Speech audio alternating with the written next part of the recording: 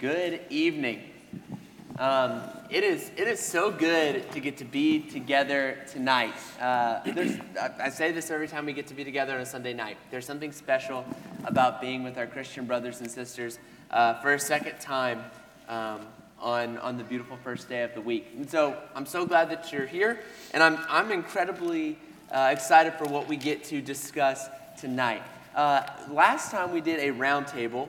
In our new rotation model, we had handouts. We have handouts again. These have the questions that we're going to be going through tonight and space to fill in. If you would like one of those, we have people who are passing those out again. If you want to raise your hand, those will get brought over to you. I know that those were beloved last time, and so we're very excited to have those back tonight. So if you keep those hands up, eventually you will have a handout be passed your way. You also might notice that there is something different about tonight's roundtable, and it is the fact that we have John Burnett sitting with us.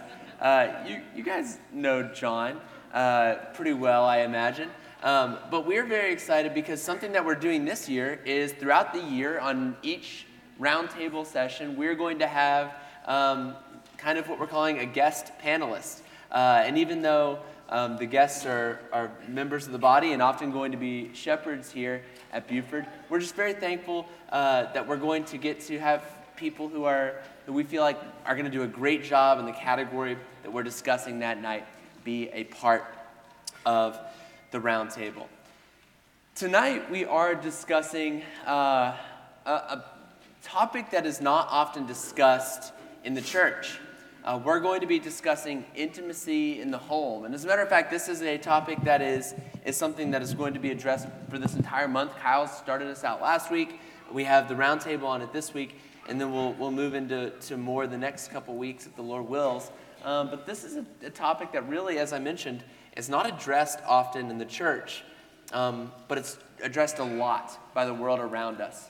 And so tonight we get an opportunity to have that discussion here in this room as Christian brothers and sisters. And so what we're going to do is I think it looks like a lot of those handouts have been passed out. And so we will go ahead and get started with our first question this evening. The first question that we have is, what are some possible hindrances to intimacy in a Christian family? And Kyle, I'm going to throw this one to you first. I think one hindrance is your upbringing or your background. How intimacy was modeled in your home, the home of your childhood, can impact positively or negatively the intimacy you display in the home you're creating. For me, that was very true because I grew up in a home where my dad never said, "I love you," and I never said it to him. He grew up in a home where his parents never said it. It was not spoken. Love was not spoken in the house of his childhood. And so he really didn't know how to verbally communicate love to anyone. And so I grew up in a house where me and my dad never said I love you to each other. The first time it was ever said was just a couple of months before he passed. And we had gone down to visit them. He was in the hospital. And knowing that it might be the last time I saw him in person, I worked up the courage to say it, and he said it back. But it's the only time we ever said I love you to each other. I never doubted his love. It was communicated in other ways, but the verbal communication of it was lacking in my home. And because of that, it is very hard for me, or I am very reserved with who I say I love you to. It's not something I easily verbalize. I do, the people who hear it the most are my two daughters. Because there's a part of me that is like, I'm going to make sure I say it to them because I don't want them to experience what I did. I don't want them to grow up in the same environment I did. But at the same time, I'm not the best at communicating it to my wife. I'm not the best at communicating it to Ben Hogan, who loves to throw it out there to me all the time. Love you, man. I love you too.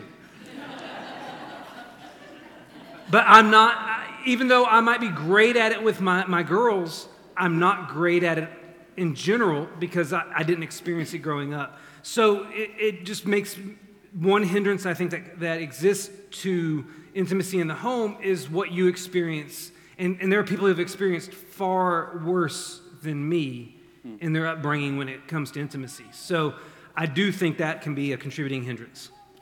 That's, I think, so accurate. I'm gonna throw this back at you. I know that we don't often have this, like more of a conversation, but I do like. Do you feel like that is something? And if we're stepping on toes over here, stop me, and you guys can hop in on this. Do you feel like that? How can you break past that barrier? It's just all about intentionality. For me, I'll be honest. Sometimes I like specifically with my daughters. It's just like I have to say this, or they grow up with the discomfort that I've had, and I don't want that. So it's just all about a mindset of saying this is what I have to be, and communicating love for me does not come naturally verbally. I can communicate in a lot of other ways. But it's just about saying, hey, this is what I have to do. It's the same thing as exercise or anything like that. It's maybe uncomfortable, but if you know you need it, you just have to make up your mind to do it. That's my cheap answer. I love it. I think the first thing that jumped out at me when I was reading this question was intimacy is going to struggle whenever there's a lack of trust in the relationship. Yeah. And I want to segue for just a second. My wallet and keys are sitting right there on the front row. And it's not because I trust you guys. It's because they all took out their wallet and keys, and I figured I was supposed to do that. But anyway, so we trust y'all. But trust, when you're in a family, when you have a reputation or when you want to establish some form of discipline in a house, it's easy for us to respond poorly when our children want to be intimate with us, maybe sharing things, sharing fears that they have, sharing thoughts they have, maybe even sharing mistakes they've made because they don't trust that we'll respond appropriately. And so I think there has to be trust in that family for there to be an intimacy, for there to be the give and take between parents and children. And I am not here to promote we as parents become our children's best friends, but they need to trust that we can handle difficult subjects for them. Because we see the comedies where, we're approached by our children and they say, go ask your mother, or go ask your father.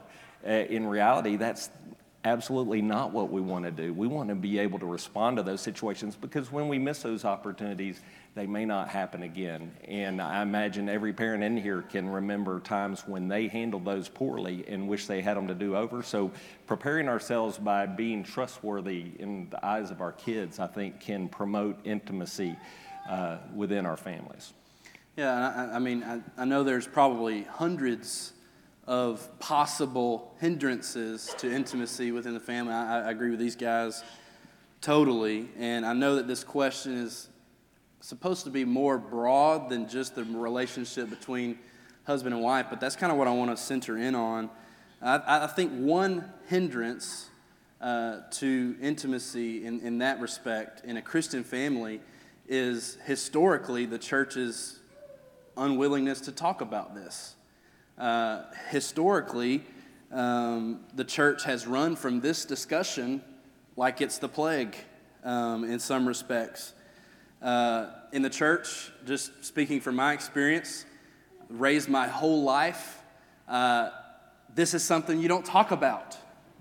This is something that as we're together, we don't usually take time to talk about this and have this discussion together. And that's so interesting because in every other respect, I believe the church does a great job at, considering the whole counsel of God, and that we believe that the Bible has given us everything that pertains to life and godliness, and that the Bible makes us thoroughly equipped for every good work, and all those verses. But when it comes to verses about intimacy in the home, when it comes to verses about the relationship between husband and wife, we don't talk about that. We're not going to have that discussion. That's not something we're going to talk about when we're together. And that maybe I'm wrong about that, but maybe you can maybe you agree with that. Historically in the church, we're not having that conversation.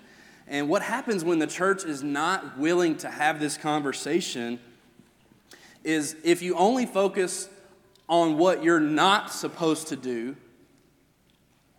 you're not going to know what you are supposed to do.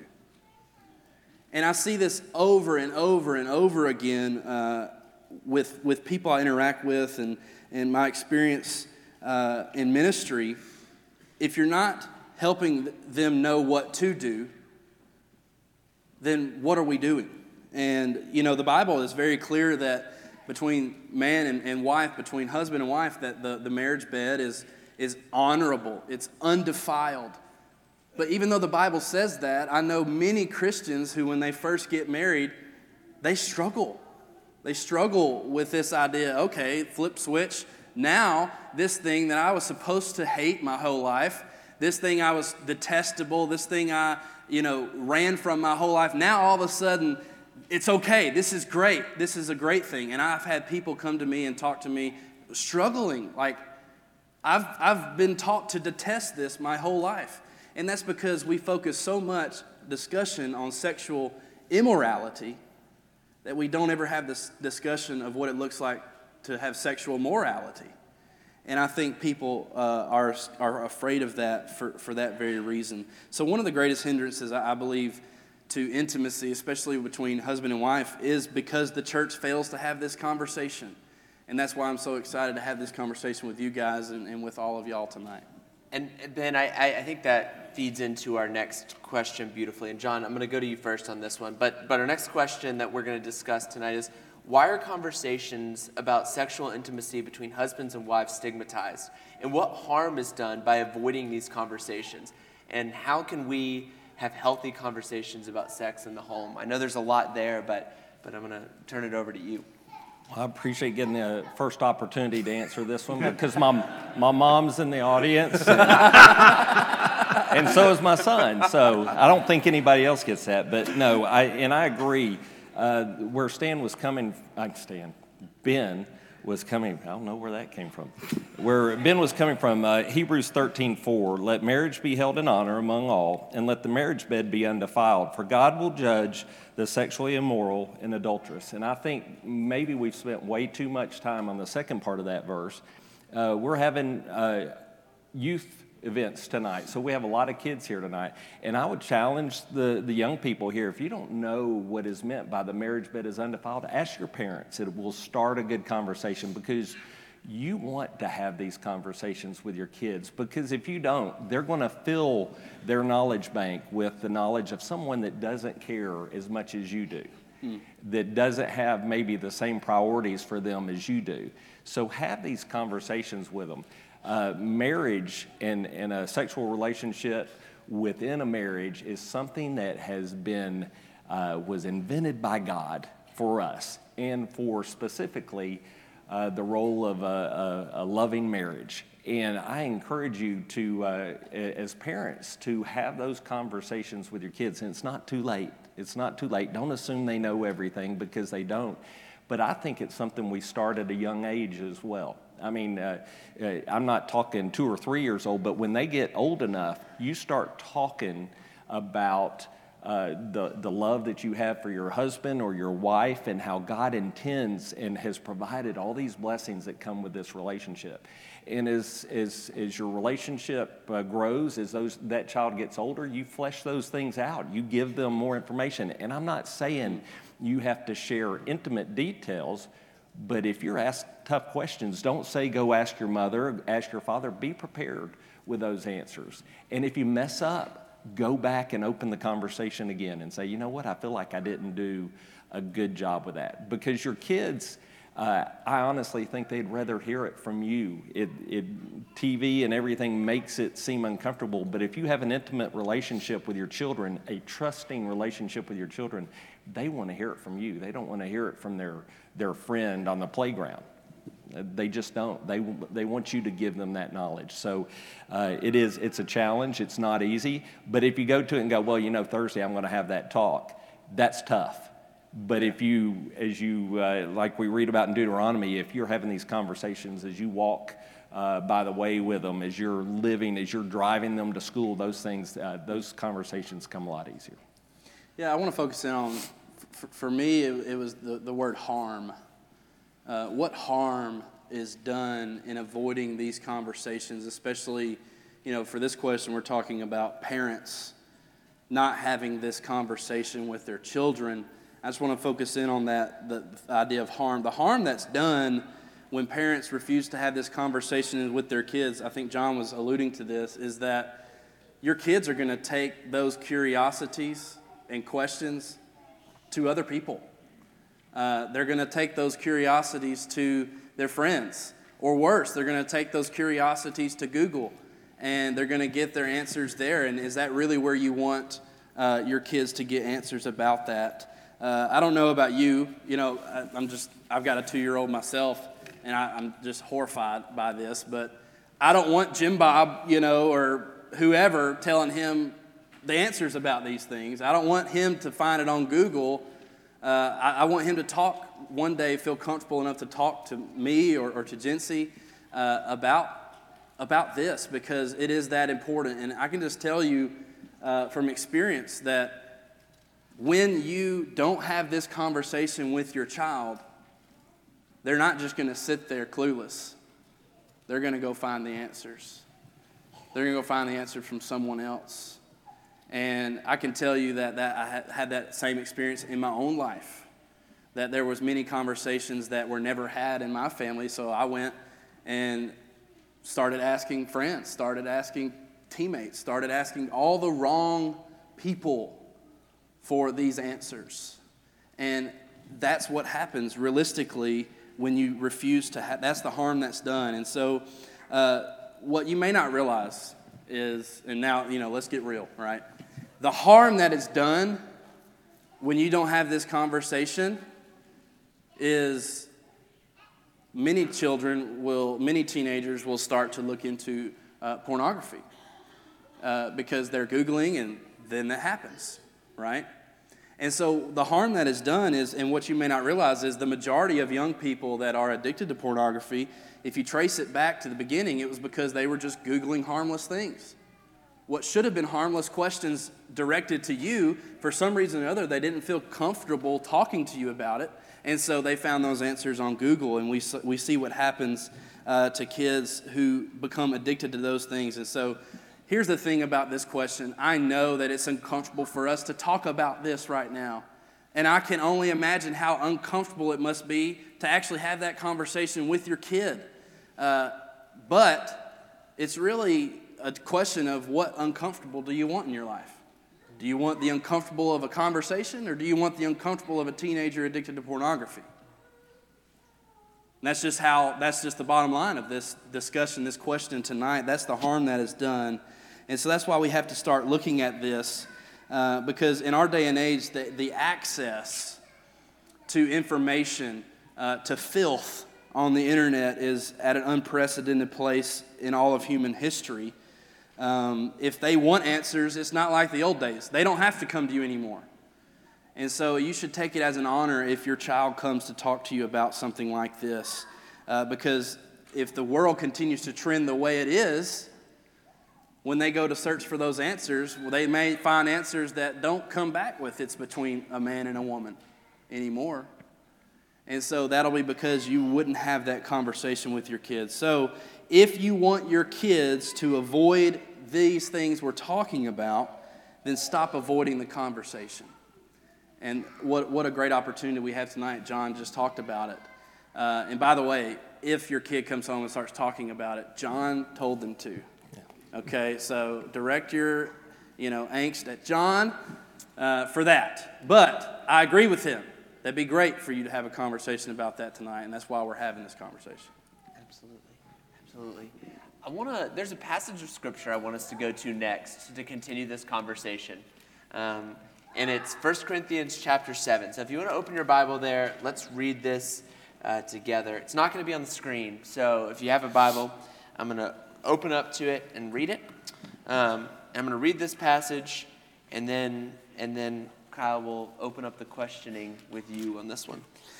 It says in 1 Corinthians 7, starting in verse 1, "Now concerning the matters about which you wrote, It is good for a man not to have sexual relationships with a woman, but because of the temptation to sexual immorality, each man should have his own wife, and each woman her own husband.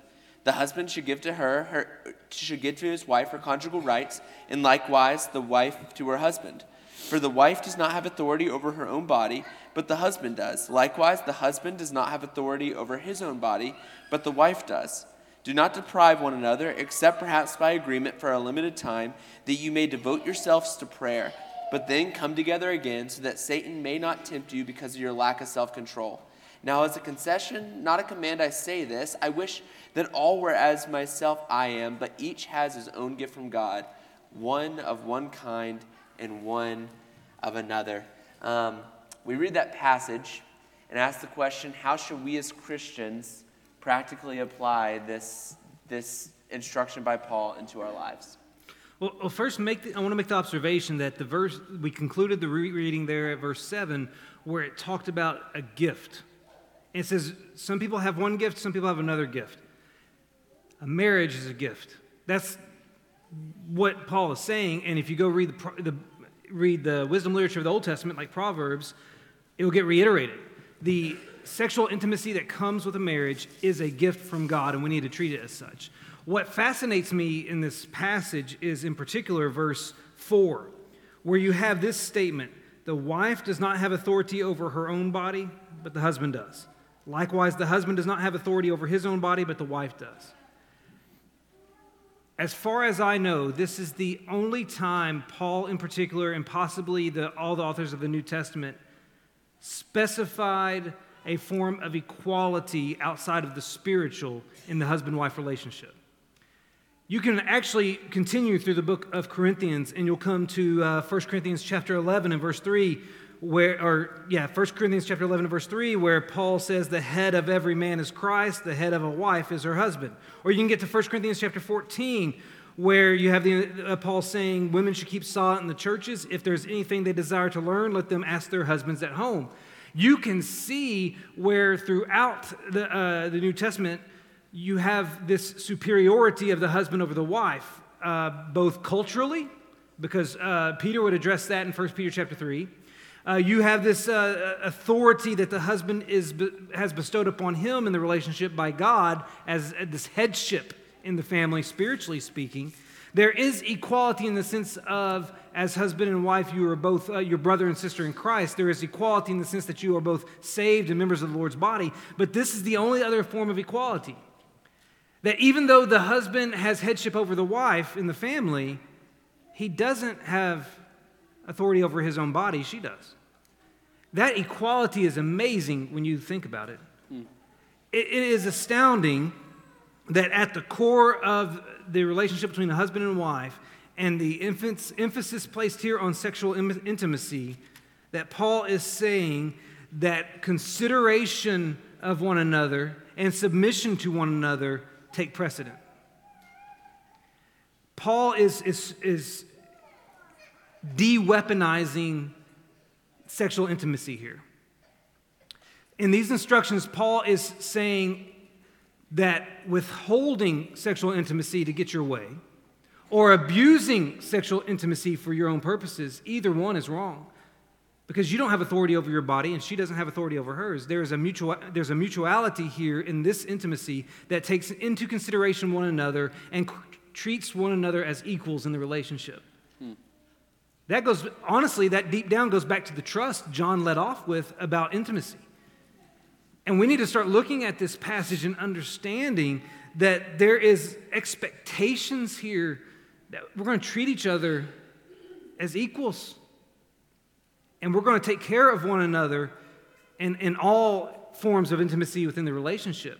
So it's a very powerful and challenging passage that we overlook consistently because we don't want to talk about this subject in the church.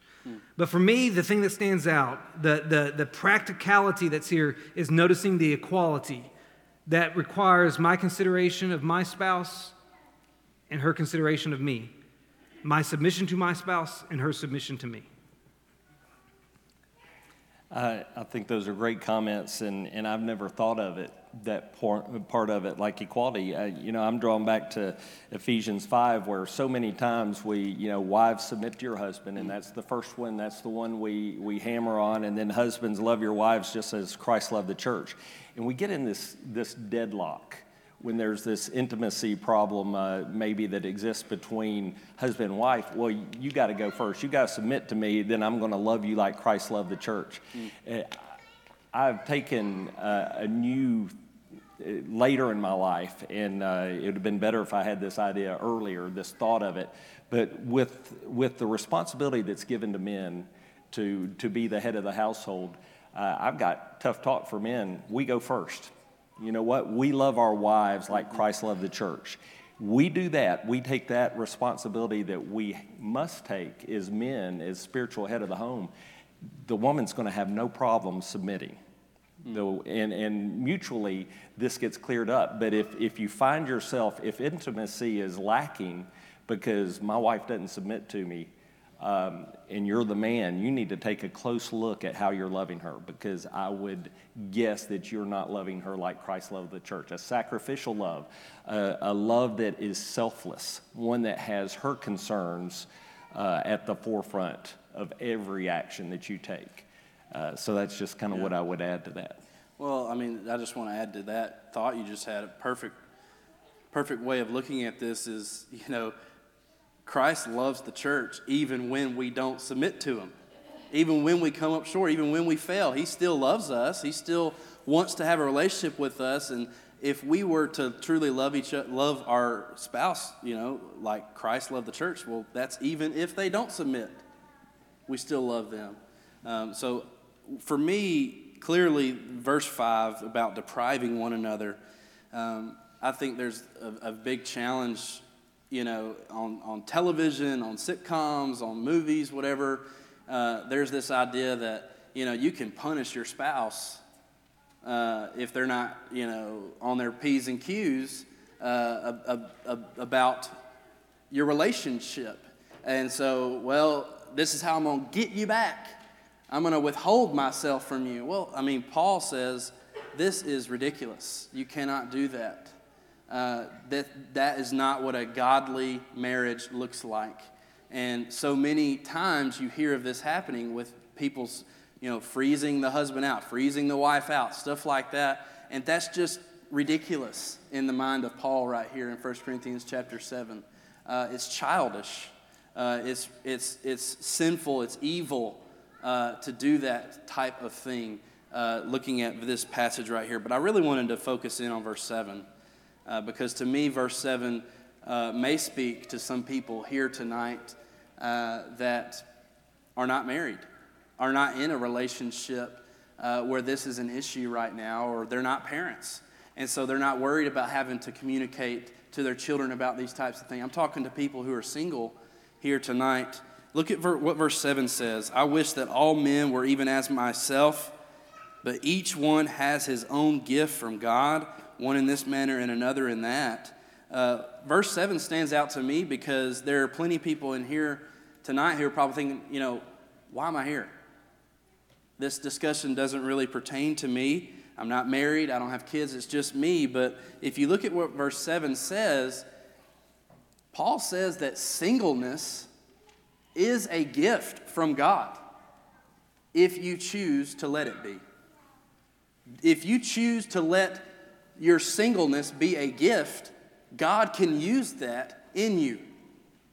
Look at what he says. It's a gift according to verse 7. Look at verse 32 and 33. He says, I want you to be without care. He who is unmarried cares for the things of the Lord, how he may please the Lord.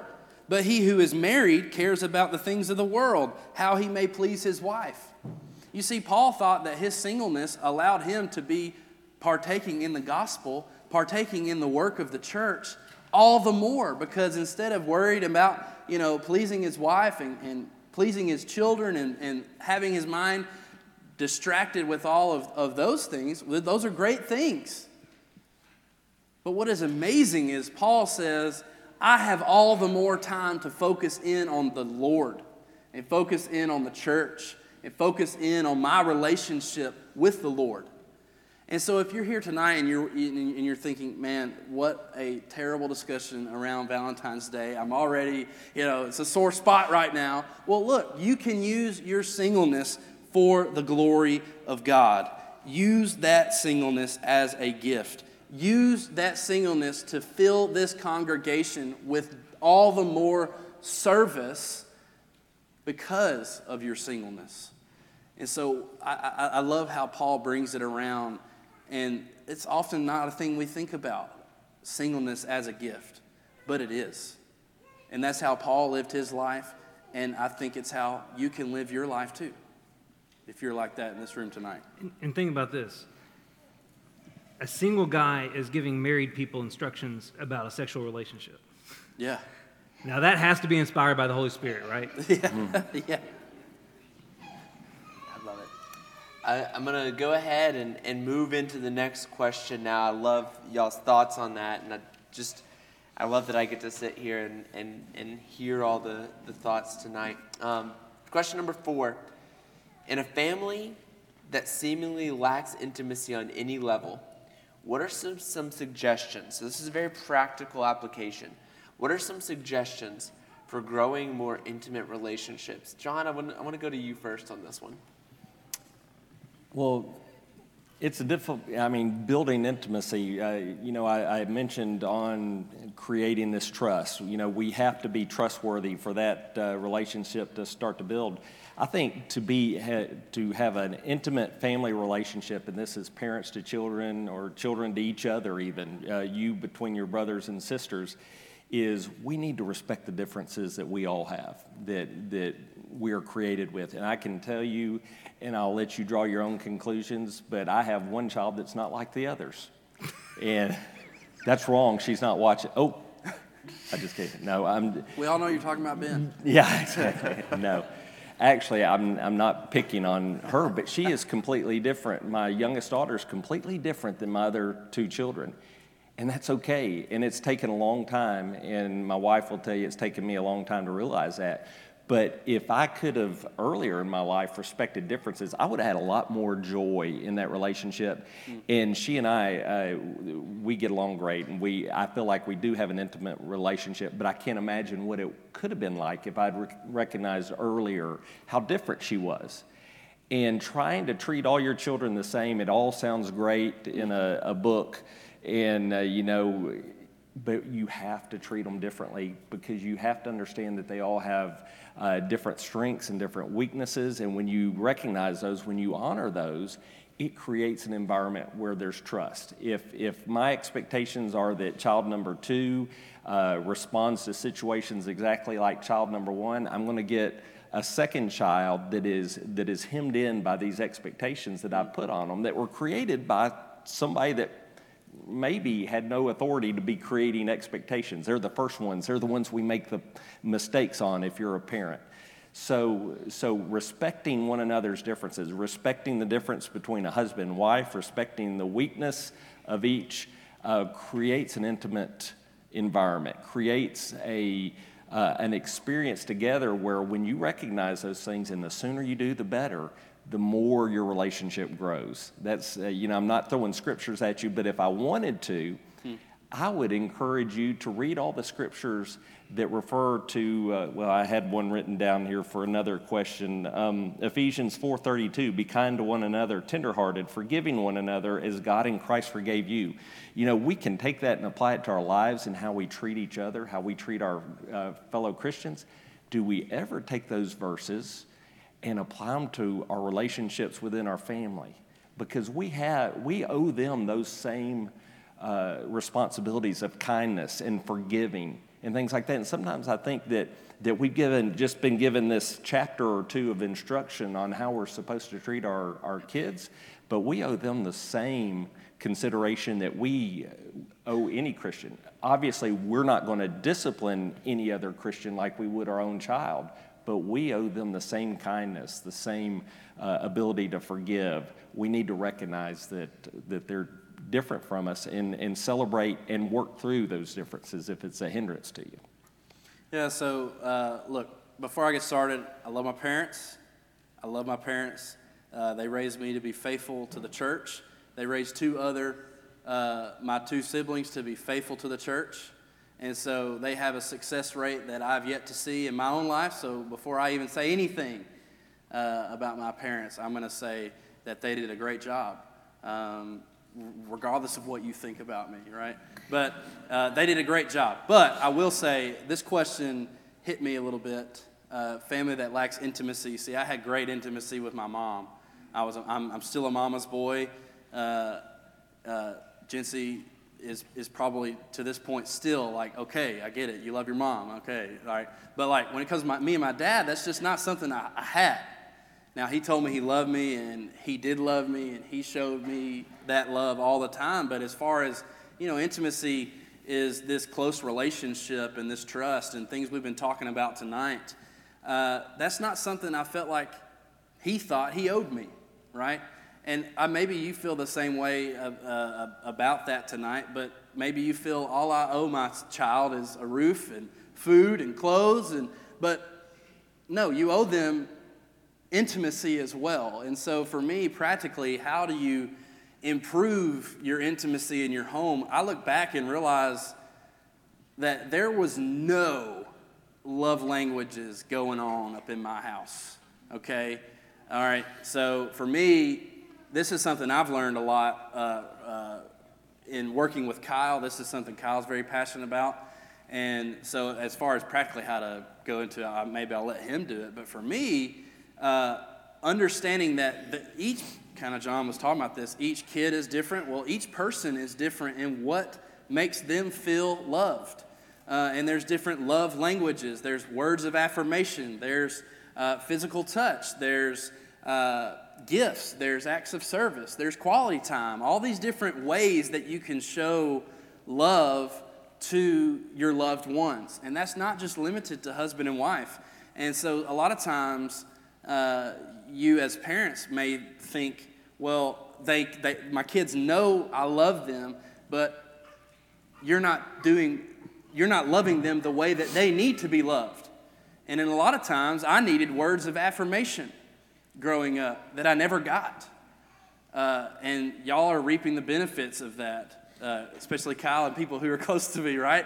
Constantly words of affirmation. You're great, man. You're okay. Yeah. Like, well, that's because I didn't get it growing up, right? And maybe you're the same way. Maybe you didn't get quality time growing up. Maybe you didn't feel that you have a problem with physical touch because you didn't have much physical touch growing up or things like that. And so what I want to say tonight is in a family that's lacking intimacy on any level, have you thought about the way that you show your love to your loved ones? Because every single person is different. Every single person needs to be loved differently. And that is something that you can look into. There's so many books on this subject, on the love languages. But I think it will really help us as a congregation on an individual home level and just in any relationship that you have, understanding that, John, you're an elder. And you know already, just sitting here, that, Kyle needs a certain thing from you as an elder, and I need a certain thing from you as an elder. And it's totally different sometimes, right? And so it's really any relationship that's on any intimate level, like elder to minister or parent to child, that you're going to have to consider this on how you show your love. Because you may be feeling like, I am giving you all this quality time. Are you kidding me? How do you not know I love you? Yeah, but in that quality time, you didn't say a single thing that was nice. And so the person that you're showing love to is like, I hate quality time with you because every moment I spend with you, you're not saying anything nice to me, right? And you may be doing your own undoing in doing so. And so love language is something you need to look into because it's something that will really transform your relationships if that's what you're looking to do. Kyle, you want to? Yeah, let me just share a couple things real quick. Three practical things that I think of when it comes to creating more intimacy. One is share unique experiences. If you aren't good at communicating love, if you're not good at physical touch, if you're not good at these love languages, share unique experiences. I think about David. in the Bible, he had some of the most intimate relationships. I mean, he had one of the most improper intimate relationships, but he had some of the strongest with his friends, with Jonathan, with a group known as his mighty men. And their shared experiences all centered around their military victories and things like that. Unique experiences that bond you with somebody. It could be traveling with your loved one, or it can be spending, going hiking, or finding unique experiences just for you and that person. That's one way to build intimacy. Another practical thing I would suggest is engaging in their interests, not your own. One thing I find fascinating about Jesus is when he goes to call Peter, Andrew, James, and John, what does he do? He gets in the boat and goes out on the lake with them where they're fishing. He's engaging in what their life is all about. When he's at that well in Samaria and a woman walks up to him and she starts asking all of these random theological questions, does he call her out for trying to avoid the true issue about her marital situation? No. He engages in the conversation with her to keep building that relationship and that rapport with her. So engaging in the interest of the other person is a way to build intimacy. And finally, the third practical thing I would say is give them your undivided attention. You go look at Jacob in the Bible. He had 2 wives, Leah and Rachel, and they were always in competition for his attention and his affection. They're making trades with each other to get time with him, to get his attention. And when your spouse or your sibling or your children or your parents aren't getting your undivided attention, it's going to be hard to develop an intimate relationship. So those are my 3 practical things. And let me say one last thing that has nothing to do with this question. Probably sitting among us or listening to us in the future, there are some who come from homes that never had any intimacy, and they were a struggle to be in. Maybe you were in homes that were abusive, or you had homes where you were abandoned, or homes where who knows what. Probably the most important thing we could communicate to you tonight is that those homes are not representative of God. God, our Father, is not represented in those kind of environments.